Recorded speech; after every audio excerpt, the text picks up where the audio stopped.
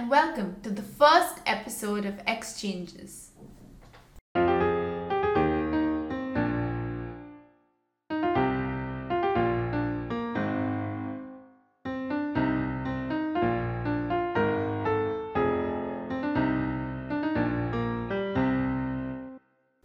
Through this podcast, we bring you dialogues across generations, exchanges on common topics around behavior, attitude, and actions. Hopefully, good conversations that make you more aware and empathetic. I'm Krishna Priya, a Gen Z, sometimes called Chippy, and my co host is Sanjay, a Gen X. Hence the name X Changes. X Change Z. We hope you like this podcast. You can subscribe to this podcast through whichever app you are using Spotify, Google Podcasts, and so forth. Stay smart and listen on. We're tuning in once again from our respective houses, given that, the virus is not gone. We're still under lockdown. I'm Krishna Priya, but those around me call me Chippy. I just finished my first year at Priya University, and I'm hoping to pursue a major in economics along with environmental science. Today, I have Sanjay Uncle in conversation with me. Sanjay Uncle, why don't you go ahead and introduce yourself? Hello, I am Sanjay, and I lead the marketing team for one of the software product companies out of Bangalore. Yeah, and Sanjay Uncle and I go way back. My parents are friends with him, and I've met him and talked to him ever since I was a small kid. So I think it's great that we're getting two different generations to talk today. Sanjay Uncle, how has your day been?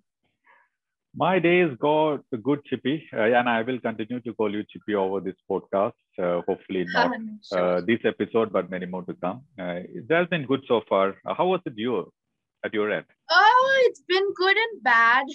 It's been weird actually because I've always tried to win all the arguments that I have. I'm a very competitive person, and I don't know, for some reason, last night I argued with my friend, and it wasn't like a black or white discussion. There was a lot of gray area, but I kept shouting and trying to get my point across. And I mean, I feel like I won that discussion because he didn't say anything after that. But I feel kind of weird inside because even though I think I won, I don't feel victorious. I don't know what that is. Yeah. I'm glad that you brought this story out. First of all, it takes a lot of courage to tell this story. So I appreciate that sharing with me. I could relate to this 100%. And even when I look back into my childhood, I probably was like this, no different. And again, when I have a boy at home, and Adi, he is he's an aspiring basketball player, so he has been under basketball coaching for quite some time. And this incident is not so long back, given the timelines we are in, when we moved into this particular apartment where we are staying now. And all these families are coming in. It's a new apartment complex, and Adi definitely wants to make some friends. So he goes down to this small basketball court, the half basketball court, as we call it.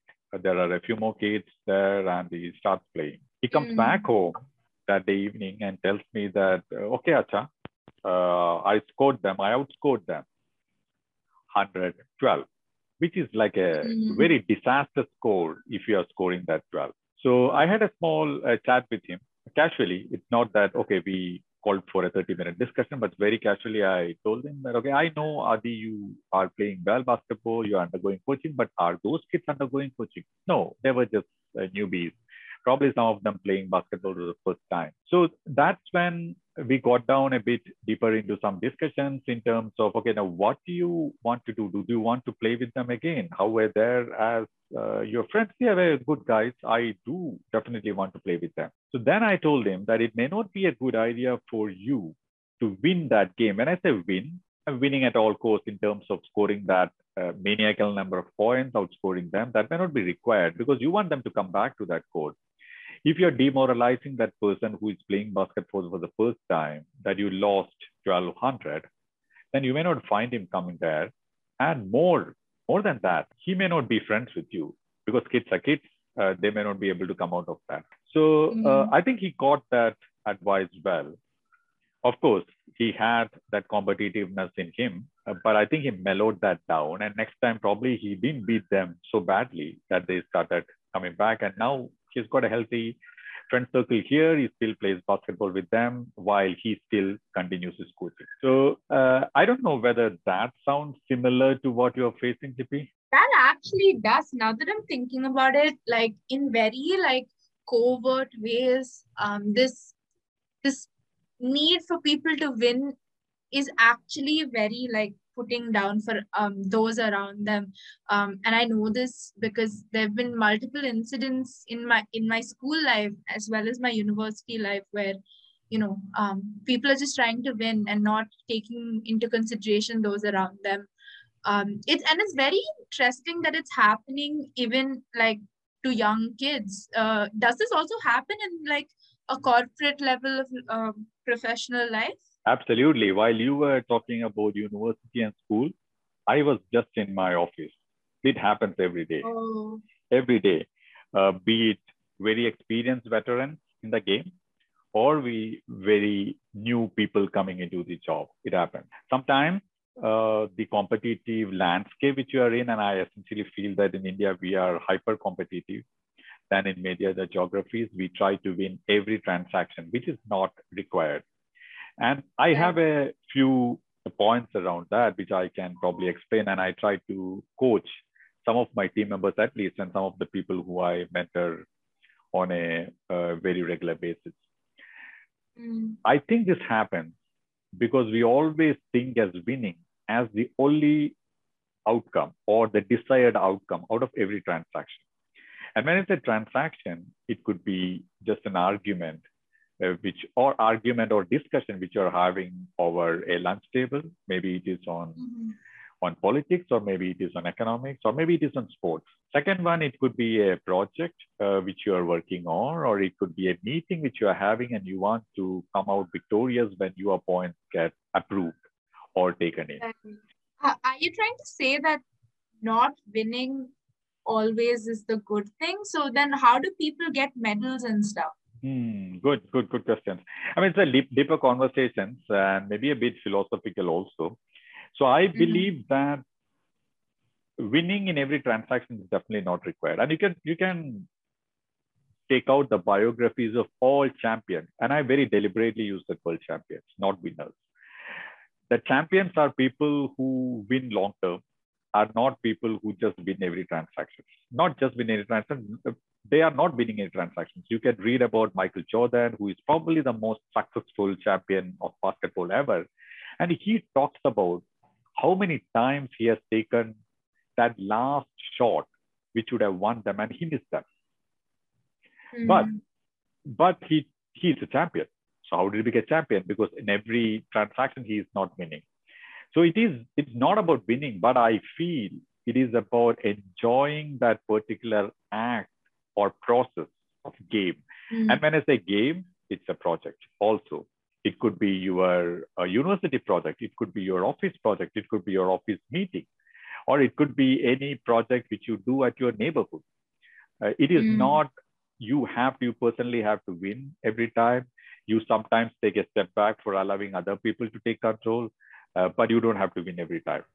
You enjoy the process of stepping back, allowing other people to come in, enjoying the process of working with them, enjoying the process of team as such, and come back with lots of learning on what works and what did not work and how other people can contribute towards the success.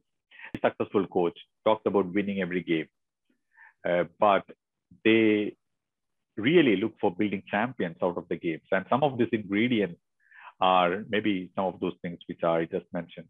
Wow, this is reminding me of this incident that was mentioned in a book that I was reading. I'm not sure if you're aware, Uncle. There's this book called What Got You Here Won't Get You There. Yeah, I've also read that. Yeah, wonderful book. For those of you listening, like we highly recommend it. So one of the incidents that he talks about is this like Sunday afternoon barbecue thing that was happening, and this dad decides to play basketball with his son, and his son is obviously much younger and much smaller than him. And at first, it's all fun and games, and they're having fun, and he's letting his son win. And suddenly, like, it dawned on him that, oh, I'm losing this game, and he started playing aggressively against a small child, just to win. And that might have very negatively affected that kid's perspective and relationship with basketball for the future. Oh, I agree. I couldn't agree more. And again, one more incident that comes to my mind is where parents try to coach their kids between the games. And I can bet many of the parents who I'm seeing outside the court have not even touched the ball once, but they deliberately get into their kid's game, who is being coached by a regular coach. But these parents will call these kids out and then try to coach them so that they become more competitive. And needless to say, these kids don't play up to their potential after that coaching, because that's precisely the thing which is not required at that moment, but they still do that. So I always advise parents, and probably people from my generation or even a generation below, not to look at your kids to win that game. When you pick up your kids from their daily coaching or their game, don't ask them questions like, how many games did you win? How many goals did you score? How many baskets did you put inside? But ask them questions like, did you enjoy the game? Was it fun? Who are the other kids? Who are the other friends who were playing with you? Why did they do good? And did you help them? So if you can ask those questions and help your boy or girl learn more, enjoy the process, nothing like it. This is very similar to something we learn in economics. It's called priming. So it's basically also a marketing tactic that controls future consumer behavior, right? So this is very similar to that in the sense of priming your kids' future. So if you're asking them questions like, did you win, or how many goals did you score, you're kind of priming them to only aim for success and for wins. But when you're asking them questions like, oh, did you have fun, or did you like enjoy with your friends, it's getting them to fall in love with the process. Very nicely put, Chippy. And if you fall in love with the process, you are actually creating champions. Champions not in games, yes, but champions in life too. A couple of other examples, and our listeners can always check these links out in our show notes. Valerie Contos-Field, one of the most successful gymnastic coaches of the whole world, and she was the coach for the US women gymnastics team for quite some years. She talks about that why winning does not always equal success. And this is an interesting TED video, which I would encourage our listeners to read. Another one, The Barefoot Coach, written by Paddy Upton. Paddy Upton was the mental coach for the World Cup winning India one-day squad cricket.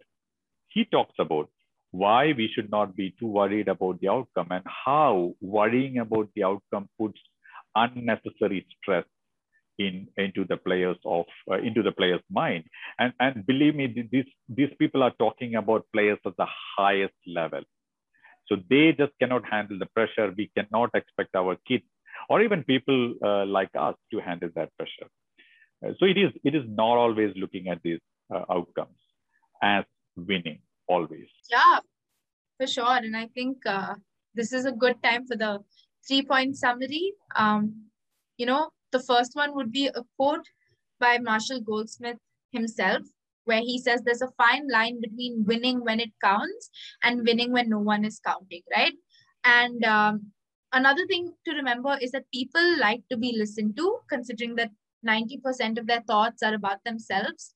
So to kind of listen carefully to what they're saying, what they're doing is validating them, and therefore creating an atmosphere of collaboration. And finally, as James Clear, the author of Atomic Habits, would say, enjoy the process, not the outcome.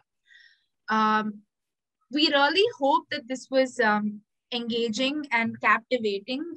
It's always interesting to learn from different people who have different experiences in life. Yeah, thank you. Bye. Thank you, JP. I look forward for our next discussion. Bye. Hey, thanks for listening to this episode. You've been listening to X Changes, X Change Z. The music you hear is brought to you by 13-year-old Rishikesh, and our logo is designed by a millennial, Asha. Before we go, we have one small request. If you like this, please share it with someone who you think will benefit from this podcast. We'll be very happy. See you next episode. Stay smart.